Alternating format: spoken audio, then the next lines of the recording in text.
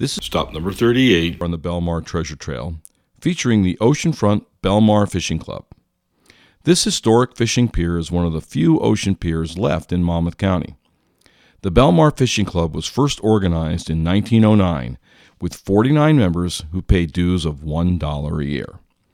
10 years later, in 1919, they arranged with the Ocean Pier Company to build a first clubhouse on the pier.